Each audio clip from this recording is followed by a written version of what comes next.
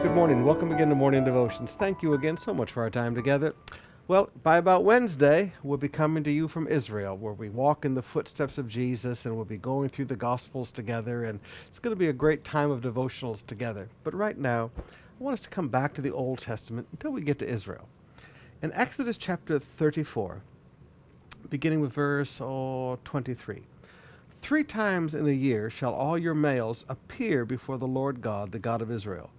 For I will cast out nations before you and enlarge your borders. No one will covet your land. When?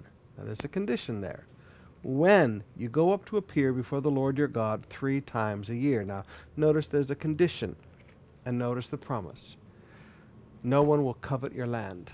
Do you remember how the Bible promises that God will even make our enemies be at peace with us?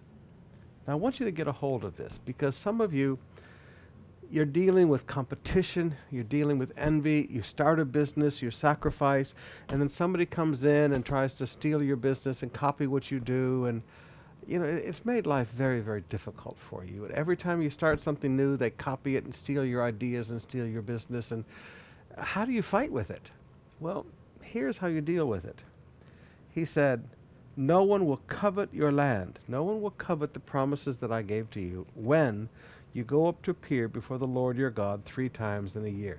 In other words, when you're obeying God and you're working on maintaining and developing your relationship with God, God can so work in the environment around you that people don't envy and covet what you have and always try to steal your business and steal the promises that God made to you. I want to challenge you today. Rather than fight with your competition, embrace God.